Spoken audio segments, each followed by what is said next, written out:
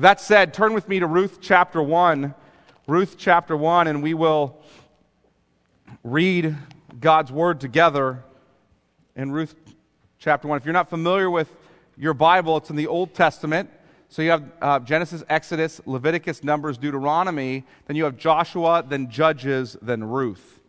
You've got to 1st or 2nd Samuel, 1st, 2nd Kings, you've gone too far. Ruth chapter 1, starting in verse 1. In the days when the judges ruled, there was a famine in the land. And a man of Bethlehem in Judah went to sojourn in the country of Moab, he and his wife and his 2 sons. The name of the man was Elimelech, and the name of his wife Naomi. And the name of his 2 sons were Mahlon and Chilion. They were Ephrathites from Bethlehem in Judah. They went into the country of Moab and remained there. But Elimelech, the husband of Naomi, died, and she was left with her 2 sons.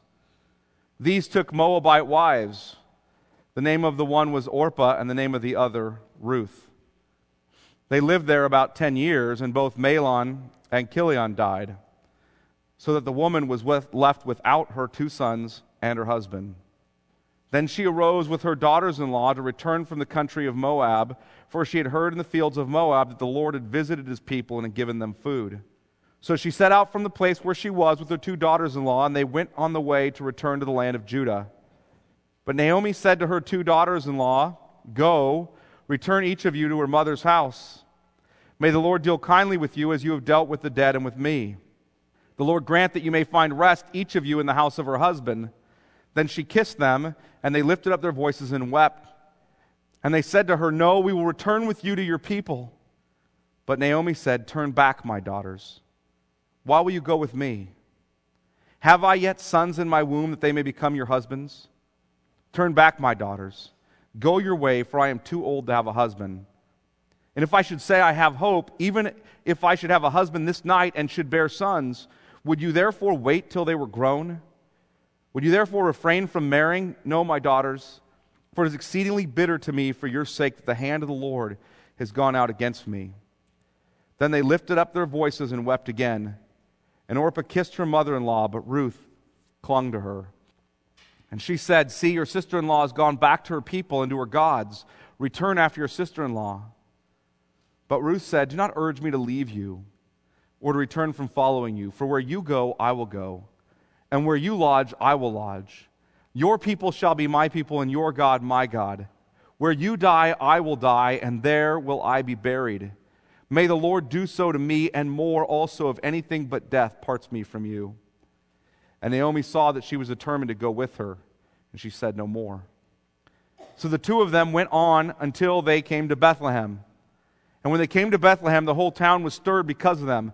And the women said, "Is this Naomi?" She said to them, "Do not call me Naomi. Call me Mara. For the Almighty has dealt very bitterly with me. I went away full, and the Lord has brought me back empty. Why call me Naomi when the Lord has testified against me, and the Almighty has brought calamity upon me?" So Naomi returned, and Ruth the Moabite, her daughter-in-law, with her, who returned from the country of Moab. And they came to Bethlehem at the beginning of barley harvest. Let me pray. Father, we ask that you would help us to understand your word. You turn on the light so that we see the truth, that we love it, that we rejoice over it, that we repent before it. Father, that we would learn well of your goodness in seeing this picture of your kindness, even in discipline. Father, that we would see your kindness and rejoice, would turn to you and trust in you. That we would know that you're always at work for the good of your people and the glory of your name, even though we're not always sure how, but we trust you. Pray that we would be that kind of people. In Jesus' name, amen. Well, have you ever wondered why God has brought you through suffering in life? And some of you may not have suffered much yet. Some of you may have suffered a lot. But have you ever wondered why God's bringing you through the suffering? Or searched for an answer to some suffering in your life, and you really haven't found the answer? And then you hear something like Romans 8:28 being thrown around, right? God works all things together for the good of those who love him and are called according to his purpose. And you go, that sounds great. God works all things, that means even my suffering, together, or maybe even especially my suffering, together for my good. But what does that mean? What does that look like? What does it look like that he does that?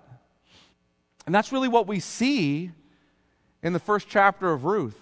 And frankly, what we see through the whole story of this book. This book is what Romans 8:28 looks like. It's a story or a picture of God's goodness. See, in Romans 8:28, Paul is telling us something about God's providential work. God always is working all things together for the good of those who love him and are called according to his purpose. Paul tells us something about God's providence. He's always working for our good, but he doesn't show us that. Whereas the book of Ruth shows us God doing this. God is doing something powerful for the benefit of Naomi and Ruth through their suffering. And more than that, he's doing something for every tribe and tongue and nation through them.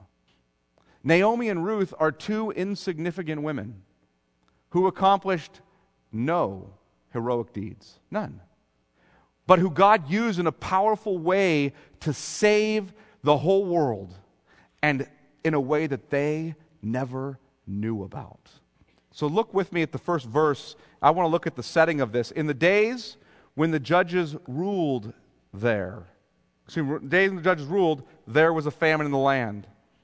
What are the days when the judges ruled? This is about 1050 to 1250 BC. Really, I should go the other way if I'm giving those dates. But it's about 3,000 years ago. That's the days. 1,000 years plus before Jesus came along. In those days, we're told, but it's not just a chronological marker. It's also grounding the reader. The narrator is telling us about a particular situation. These were the days when there was no king in the land. These were the days when Israel was often disobedient. These are the days when everyone did what was right in his own eyes. Look back just one page in your Bible to the end of Judges. Judges chapter 21. These days in which there was not yet a king in Israel, but there were various men and women who were ruling over them throughout their time of sin and repentance again and again through this book. But look how the book ends. In those days, there was no king in Israel. Everyone did what was right in his own eyes. See, the people were in disobedience to the Lord. In those days is the setting of the book of Ruth. And in those days, there was a famine in the land. And a man from Bethlehem in Judah, see what it says? The famine in the land. And a man from Bethlehem in Judah went to sojourn in the country of Moab, he and his wife and his 2 sons. What's interesting is that there's famine in the land, and then it says, and a man from Bethlehem. Do you know what the word Bethlehem means? It means house of bread. Do you hear the irony right off? There's famine in the house of bread. There's nothing to eat in the land. See, God had promised the people, I'm sending you to a land that is flowing with milk and honey. You won't have famine there as long as you trust me. But if you turn from me, if you look away from me and trust in yourselves, then I will judge you and you'll have famine. And that's what's happening. Because this is a period in which the people were disobeying the Lord, and so there's famine in the land. And it goes on and it says that this man from this town in Judah went to sojourn in the country of Moab, he and his wife and his 2 sons. We're going to take a short trip there. We're going to go there and camp out. We're going to sojourn. We're going to live there for a while. This isn't a permanent situation for us. We're going to live there for a while. We're going to stay there for a while. Just till we get some food and just till we get back on our feet, and then we'll return. We're not going to settle down there. See the story? And they're going to a pagan nation to do that. What's interesting is, what were the Israelites told to do if God brings famine and judgment for their sin? They were told that you're supposed to repent. You're supposed to repent and turn back to the Lord, and I will restore the blessings to the land. But they don't repent. Naomi and her husband and her sons, they leave the land. They don't trust the Lord, they leave. They weren't supposed to take off to a pagan nation to seek help, but that's what they did. And what's particularly interesting is that there's a Hebrew verb here that you see. It says, he went, he and his wife and his 2 children, he went to sojourn in the country of Moab. That verb is in the Hebrew is the word that was also used throughout the Old Testament for repent. And that Hebrew verb is used over and over and over again in the book of Ruth, particularly in this chapter. It's used multiple times. And the problem is we translated English like they went back, they returned. We have all these translations which are helpful, but which miss something that the narrator, the storyteller, is trying to scream out to us. Because when you're reading Hebrew, you see the word repent, repent, repent, repent, repent, all the way through the chapter, and the narrator screaming out to you, this is a story about repentance and conversion. So the story's about. And he's using a literary device to scream that out again and again. And he's driving us to the fact that this short story in this first chapter is ultimately one of repentance and conversion. It's ultimately one of turning to the grace and mercy of God rather than running from him. And the narrator is saying, look how God brought Naomi and Ruth to repentance and to conversion through these trials. And he gives us 3 scenes, the narrator does, of their conversion. 3 scenes of their conversion that we're going to walk through, of their turning to God's grace and mercy. So let's look at the first scene together where they turn away from the Lord. In verse 2, the name of the man was Elimelech, and the name of his wife was Naomi. That means pleasant. And the names of his 2 sons were Mahlon and Chilion, which means weakling and pining. It's sort of an insult. Anyway, but here we go. They were Ephrathites from Bethlehem in Judah. And they went into the country of Moab and remained there. Remember, they were going to sojourn, but they remained there. Look what it goes on to say. But Elimelech, the husband of Naomi, died, and she was left with her 2 sons. Notice how we see tragedy hit Naomi right at the beginning. See, if you're reading through these verses, you can just sort of read over them real quick. Well, there's famine in the land. They leave, and they go there, and her husband dies. And they just kind of, in an emotionally detached way, read right over the text and not notice what's happening. Here is a woman whose family is suffering in famine, and her husband says, let's leave the land. So they leave their family, they leave their land, they leave everything behind, coming out of famine, and they go to a new place. And when they get to the new place, her husband dies. You imagine the tragedy that's happening here already in Naomi's life. It's a tragic situation for Naomi. And I don't want to read past it too quickly.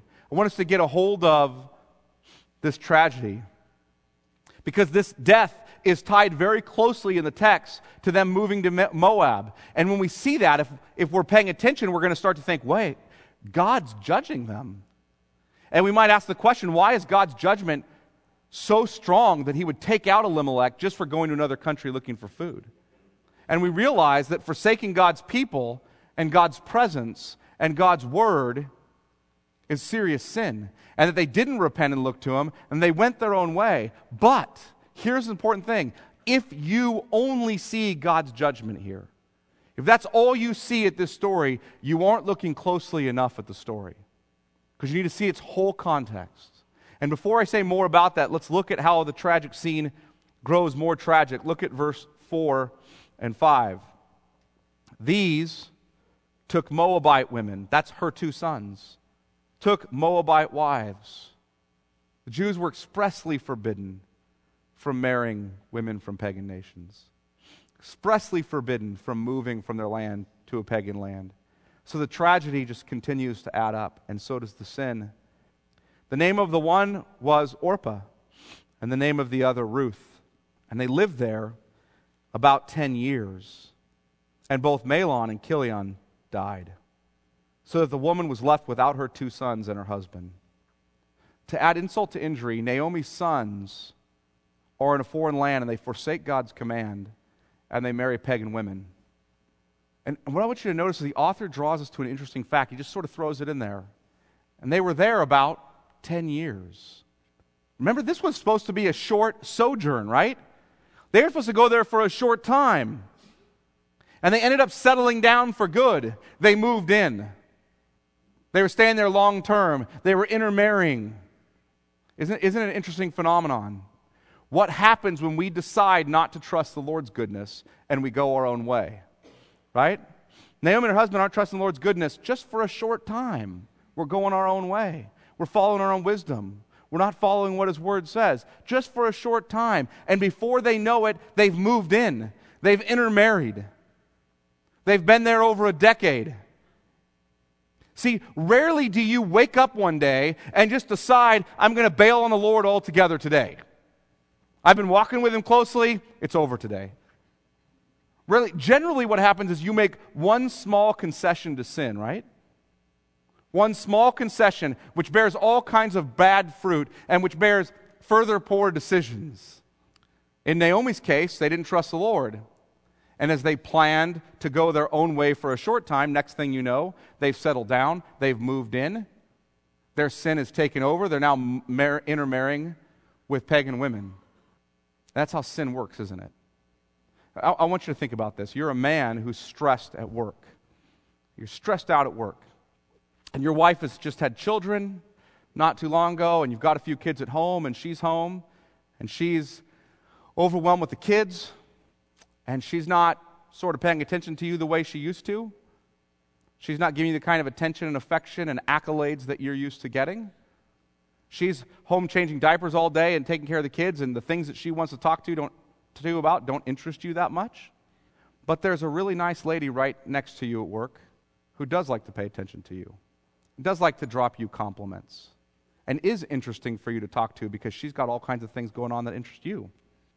And so she starts talking to you, and you say, well, I feel kind of bad about this because I don't think this is very wise, but I'm going to keep the conversation going because I'm going to self-justify. This is okay. It's not bad. I'm not doing anything wrong. It's okay. And then she keeps talking to you and dropping you compliments, and eventually it builds until one day you're in a full-blown affair. That's how affairs happen. Or women. You're a woman who's at home with the kids, and you're not getting much attention from adults because you're with babies all day. And you're not feeling like your husband is really romancing you and complimenting you and treating you the way he used to. And you might even be a little bit bored conversationally and want some kind of encouragement emotionally. And so you get online, and a man you know from the past adds you as a friend on Facebook. And he starts talking to you and telling you, you look better than ever. Drops you little compliments here and there, and you think, this is going in a bad direction, but it's going to be okay. I can justify this. I'm just being friendly. He's just being nice. Until eventually it degrades into a full-blown emotional affair online. Or young single people who really want to be married. You make the decision to hang out with at a club with your friends on a regular basis, and you make that decision because you're justifying to yourself that the reason I'm going there is just to hang out with my friends, when really you know you're the kind of person who's tempted to date the wrong kind of people, and that you're likely to meet the wrong kind of people there. But you keep going, and you keep hanging out, and when that guy walks up to you, ladies, and starts talking to you and being kind to you, you start going, oh, he's nice. Then he says, let's go on a date. And so you go on a date. That's harmless. We can just go out a couple times. And you go out a couple times, and it's harmless. Your friends go, I'm not sure if this is a good idea. And you're thinking to yourself, I'm not sure if it is either, but it's harmless. And you get to know him, and then you start giving the benefit of the doubt about everything until one day you end up in my office looking at me saying, how in the world am I supposed to stay married to this unbelieving man? Or you're a parent who wants your kids to excel in sports because they love it. You just want what's best for your children. You want what's best for them, and then your kids' sports start to require Sunday games, which means you regularly start missing church. And then their practices start encroaching on your small group time. And you make the decision that this will just be a short sojourn, just be a short trip for just this period of life. But years later, you recognize you're disconnected from God's people. You haven't grown much in Christ. And you see your kids go off to college believing that God is a distant second to whatever else they deem important.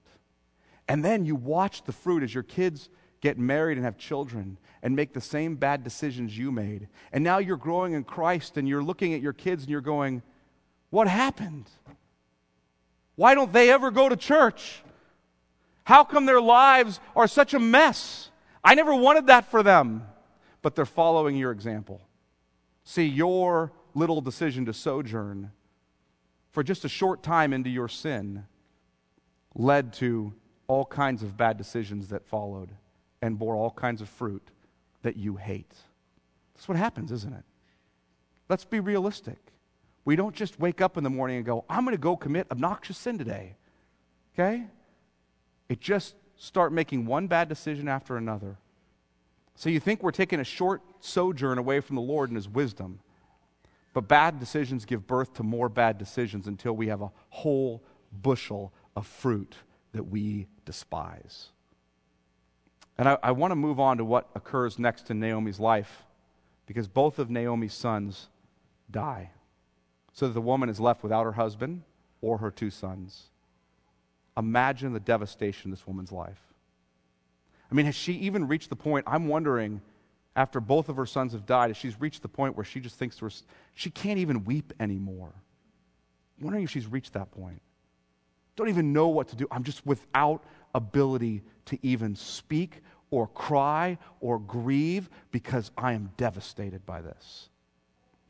And see, what happens is you can jump to the conclusion that this is God's judgment for her sin. And if you did that, you would be oversimplifying this text as you legalistically look for cause and effect. Cause, they sinned. You and your family sinned, Naomi. Effect, God is making you pay for it. And the problem with that line of thinking is it misses God's larger providential work of goodness and grace. Misses the larger work. It oversimplifies everything to, you do this bad thing, so God's going to punish you with suffering. As if God is up there saying, I just can't wait for the chance to hit you with my hammer. As if when He does bring discipline to our lives, it isn't for our good. I'm not saying that God doesn't judge. Please don't misunderstand me. I'm talking about His people now. Not those who are not His people, His people. I'm saying He doesn't judge. He does. But He does it in a way to bring them back to Himself for their good. And if you don't understand that, you're going to miss the main thrust of Scripture. You're going to miss the main thrust of this story. You're going to miss the main point of your life and the work that God is bringing about for your good and His glory. And we'll see that play out through the rest of this chapter in this book. So let's look at the next scene, the turning to the Lord. Rather than responding, and we'll start in verse 6 here, but I want you to notice this. Rather than responding with anger to the Lord's providence, which is what Naomi could do, right? She could shake her fist at God and demand an explanation. Rather than doing that, Naomi's actually moved to repentance. And there's an important development here because Naomi doesn't simply repent because she's been brought to the end of herself and devastated by hitting rock bottom. That isn't all that happens. So I want you to see that real quickly. Look at verse 6. Then she arose with her daughters-in-law to return from the country of Moab. And there's that word, return. It's the same word, repent. She's turning back. For, look at the next word, for she had heard in the fields of Moab that the Lord had visited His people and given them food. So she set out from the place where she was with her two daughters-in-law, and they went on the way to return to the land of Judah. There's two parts of this equation, okay?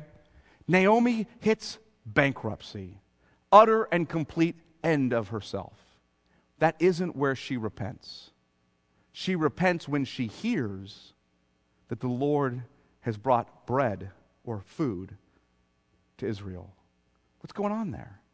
See, I think a lot of times we think that repentance is just like if so-and-so hit rock bottom, they would turn to God then. If they just hit the bottom, then everything would turn around. That's not the whole equation. Because a person hits rock bottom, but it's not until they see that the Lord is good when they're at rock bottom that they repent. It's not until they see His kindness. That's what Paul says in Romans 2:4. God's kindness is meant to lead you to repentance. And what leads Naomi to repentance is that she sees that God has brought food back to Israel. And the word here is bread. That's the word. The bread is back in the house of bread. And that same idea is picked up in Luke chapter 15. What happens with the prodigal son? The prodigal son takes his inheritance, flees from his dad, wastes it in reckless living. Hits rock bottom. And what does he do? He thinks to himself, there's bread. That's what he says. There's bread in my father's house. Hear what happens with him? It's not just that his father has something for him, because he knows he could go home and his father could say, get out of here. You're a jerk. But what does he know? There's bread in my father's house. And what underlies that? My father is good and will give me some. That's who my father is. And that's what happens with Naomi. The bread has come back. The Father, Yahweh, the Lord, He's good. I can trust Him. So she repents and turns back. And that provision comes to us fully in Jesus, who says of Himself, what? I am the bread of life. You see, God provides. He's good. Naomi just had a little picture of it. The prodigal son gives a little picture of it. But when Jesus comes, He's the fulfillment of those pictures. He's what they were all pointing to. He is God's provision for God's people. He is God's kindness to God's people. In His perfect life, in His sin-satisfying death on the cross, and in His resurrection from the dead. He's the bread of life. It's when we hit rock bottom and see God's kindness in Jesus, that's when we turn and repent. Naomi's looking forward to that promise. We're looking back on it. But God had prepared Naomi's heart through discipline to see His kindness and His goodness so that she was led to repentance. And if you've ever experienced the wilting and utterly painful hand of the Lord in discipline, then you understand how this bitter providence actually bears forth a fruit that's sweet. You learn to see God's kindness and to look for Him, and He restores you, and you see His blessings more clearly than you ever saw them before. But I don't want you to be misled. Turning to the Lord as you recognize your bankruptcy and His goodness does not mean that suddenly all of life goes well for you.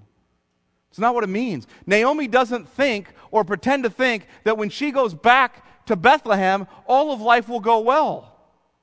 Naomi isn't trusting in God's gifts. She's trusting in the Lord and His goodness. And we see that because Naomi expects life to be rough. And she warns her daughters-in-law that there's a cost to following Him. Look at verse 8.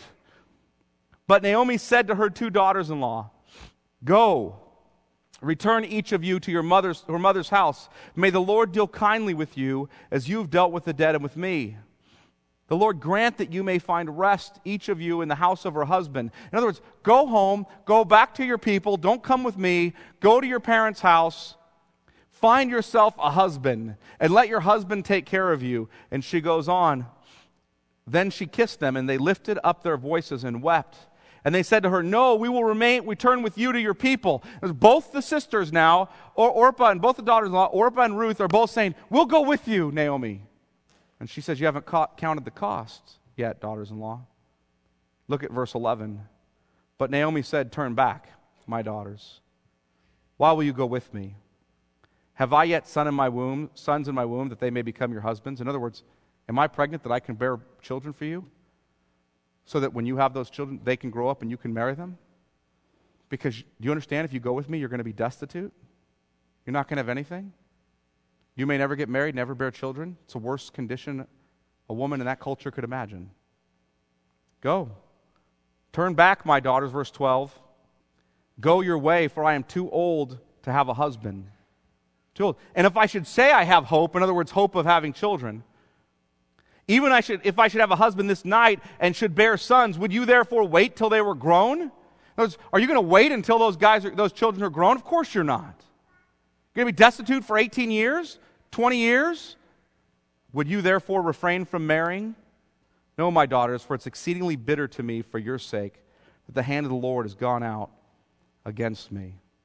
Naomi knew the Lord had dealt bitterly with her. She knew it. He had given her a road that was exceedingly difficult. And she's telling them, He may give the same to you. You better count the costs. And Naomi's not encouraging them to walk away from the Lord. Don't misunderstand. Naomi's pushing them to count the costs. And her equation is something like this. You have two choices. You can have the Lord plus nothing, except perhaps suffering. Or you can have everything, go get a husband, go have children, go get taken care of, minus the Lord. Those are your two options. And Naomi believes that God's grace is sufficient for her, but she isn't sure her daughters-in-law are at the same place. You know, Jesus tells us to count the cost as well, doesn't he? If you hope to follow me, know that you'll suffer. You'll experience pain and rejection. You'll have to put your own hopes and dreams to death, and you'll submit to my will. Jesus tells us that over and over again in various ways throughout the Gospels. But Naomi knows that while she may receive no reward this side of eternity, she has everything she could ever want with God. And you see, we can follow Jesus and we can give our very lives because what comes after is worth it. And we have all God's riches in Jesus. And Naomi's daughter-in-law make two very different decisions with this information. Look at what they say in verse 14 through 18. Then they lifted up their voices and wept again. And Orpah kissed her mother-in-law, but Ruth clung to her. In other words, Orpah's saying, you're right. I want a man. I want children. I don't trust Yahweh. He's not worth it to me. I'm going back. But Ruth clung to her. Verse 15. And she, that being Naomi, said, see, your sister-in-law has gone back to her people and to her gods. Return after your sister-in-law. But Ruth said, do not urge me to leave you or return from following, for where you go, I will go, and where you lodge, I will lodge. Your people shall be my people, and your God, my God. I want you to hear this for a second. What does God promise Abraham and his people in the Abrahamic covenant? What's the central promise? I will be your God, and you will be my people. Central promise goes throughout Scripture. When you get to Revelation, chapter 21 and 22, you hear it said that He is our God, and we are His people. And Ruth takes that language of the covenant, and she professes faith. She says, your God will be my God, your people will be my people. And she's converted. You understand what's happening to Ruth here? She's turning to the Lord. The narrator's being clear that we know that's what's happening to Ruth. Verse 17, where you die, I will die, and there will I be buried. May the Lord do so to me, and more, if anything but death parts me from you. And when Naomi saw that she was determined to go with her, she said no more. See, here's the question. Are you Orpah or are you Ruth? Are you the person who says, you know what? Jesus looks good. I like all the things that Jesus has to offer. I want all of those, but I am not going to flee from my gods. I'm going to hold on to my gods, whether that's safety or security or that's children or that's family, that's getting married or that's your career or whatever it is. I'm going to cling to my gods because that costs too much.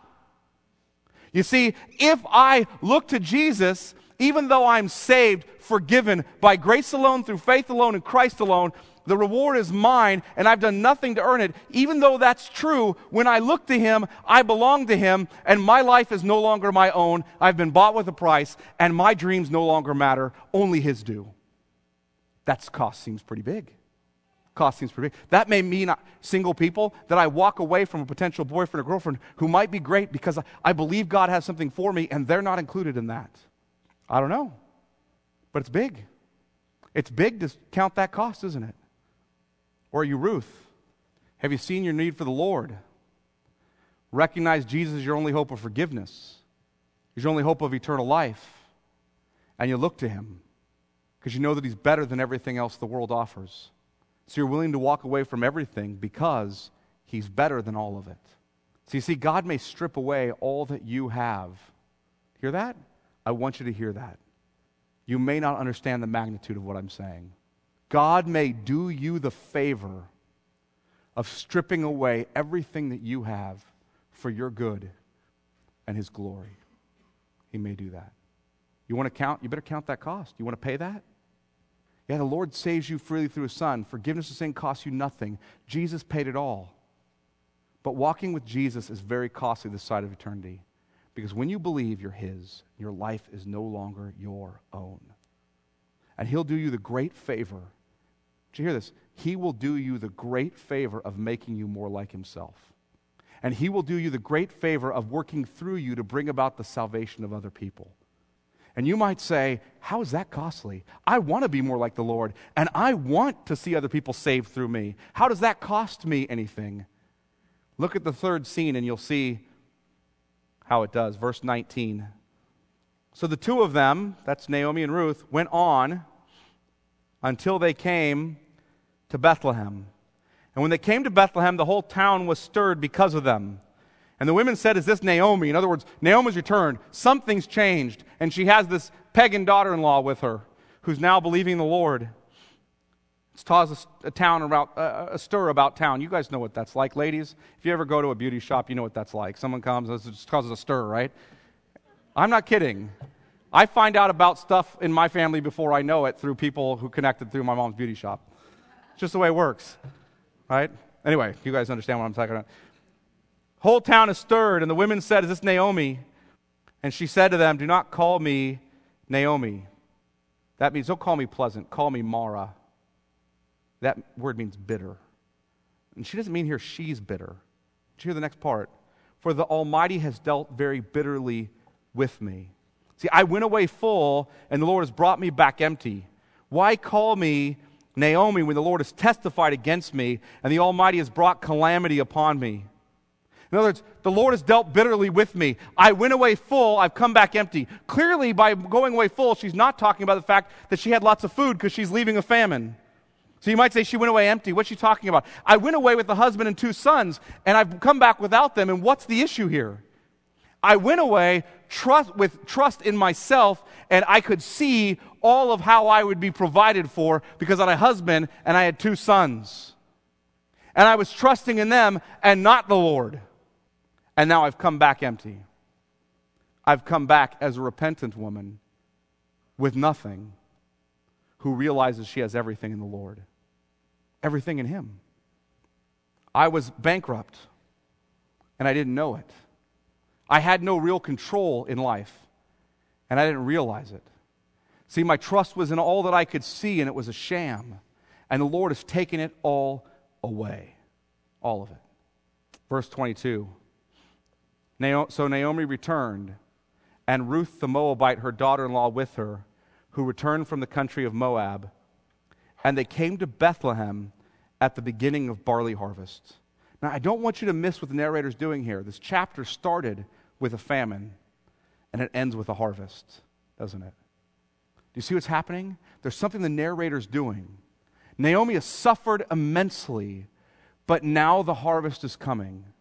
Now fruit is being born as a result of her suffering. And the narrator's pointing us forward to the rest of the story to see the fruit that's coming. Because the rest of the story is in the context of the harvest. This first chapter is in the context of famine and suffering. And the rest of it is in the context of the harvest, of God's blessing coming. See, God brought calamity in Naomi's life. He's brought her the end of herself so that life could be at work in Ruth. Did you guys hear that? And as we will see by the end of the book, so that life can be at work in all humanity. Paul says this of his ministry in 2 Corinthians 4:11-12. For we who live are always being given over to death for Jesus' sake, so the life of Jesus may also be manifested in our mortal flesh. So death is at work in us, but life in you. Hear the equation? The question we haven't really considered is this. If you picked up this book and read it, and you just had chapter 1, and it said at the title, Ruth, and you read chapter 1, you're thinking it's all about who? Naomi. Why is this book called Ruth? Because God is using Naomi to bring Ruth to himself. And more than Ruth, as we will see, God is working through Ruth to bring about the salvation of his people in all nations. Do you hear that? That's why I said being made like Christ and being used for the salvation of others is costly. Because you may endure tremendous pain and suffering as God makes you more like his son and as God brings about the good of his people. But it's worth it. See, the problem is that your pain and suffering, the pain and suffering you experience, you may not always have a clue. You may never have a clue as to how this could possibly be for your good and the good of God's people. I can tell you this, we know for certain that Naomi had no clue how this story would end up. Here's what she did know. She knew that because of her suffering, Ruth was saved, turned to the Lord. She knew that. She knew that because of her suffering, she was now turned to the Lord. But she had no idea, Naomi had no idea, that as a result of her suffering and pain, even as a result of her sin, that God was working to bring Ruth to faith, because Ruth was going to give birth to a son who would be the grandfather of King David. Because Ruth was going to be a woman through whom the Messiah came. Hear that? Naomi had no idea that the loss of her husband, the loss of her 2 sons, the famine she went through, the sin she participated in, that when God redeemed all that, not only would he redeem it by saving her daughter-in-law and giving her a grandchild, but he would redeem all of that by bringing about the salvation of every tribe and tongue and nation through Jesus.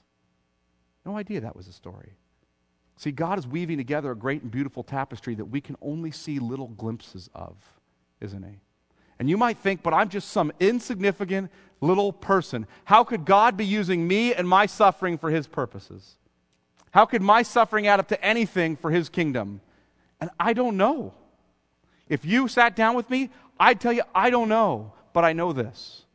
Who were Naomi and Ruth? Who were they? Just some insignificant women you would never have heard of in that day and time. Women who did no heroic deeds.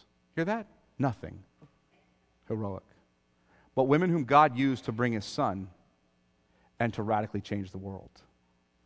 I've quoted a song to you before, and I'm going to quote it again by William Cooper. You guys may not be familiar with him or know why I use his song or why it moves me. It's called God Moves in Mysterious Ways. William Cooper is an insignificant man who lived several hundred years ago. He was a man who was deeply, deeply disturbed. He had massive psychiatric disorders. He was in a mental hospital a good portion of his life. Off and on, attempted suicide several times, didn't do anything enormously heroic, didn't do anything that marks him down in history as someone that we would all look to and say, look at what amazing things this guy did. Had to wonder himself, why is God doing this to me? I know it's for my good and his glory, but I have no idea how. And in the midst of that, a man who most of us would probably look at with a little bit of, man, that guy's been in a mental hospital a lot. That man, 300-400 years later, I'm standing in this church telling you about. Right?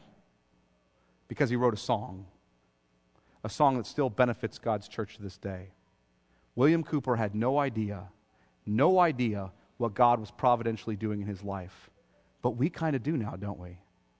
Because we know that God was using him to bless his people. God moves in a mysterious way, his wonders to perform. He plants his footsteps in the sea and rides upon the storm. Deep in unfathomable minds of never-failing skill, he treasures up his bright designs and works his sovereign will. Ye fearful saints, fresh courage take. The clouds ye so much dread are big with mercy and shall break in blessings on your head. Judge not the Lord by feeble sense, but trust him for his grace. Behind a frowning providence, he hides a smiling face. His purposes will ripen fast, unfolding every hour. The bud may have a bitter taste, but sweet will be the flower. Blind unbelief is sure to err and scan his work in vain. God is his own interpreter, and he will make it plain. Let me pray. Father, we ask that we would be a people who trust you for your goodness. You'd make us into a people who look to you in faith, who repent of trusting in ourselves trying to take control of our own lives. Father, who recognize that we are weak and we don't always know what you're doing and why you're doing it, but that we know it's for your good. It's for our good, and your glory. It's for the good of your people. Father, I pray that we would trust in that your Son would be magnified in our lives, that we would look to you in joy, knowing, Father, that you are working all things together for the good of those who love you and are called according to your purpose. Pray this in Jesus' name. Amen.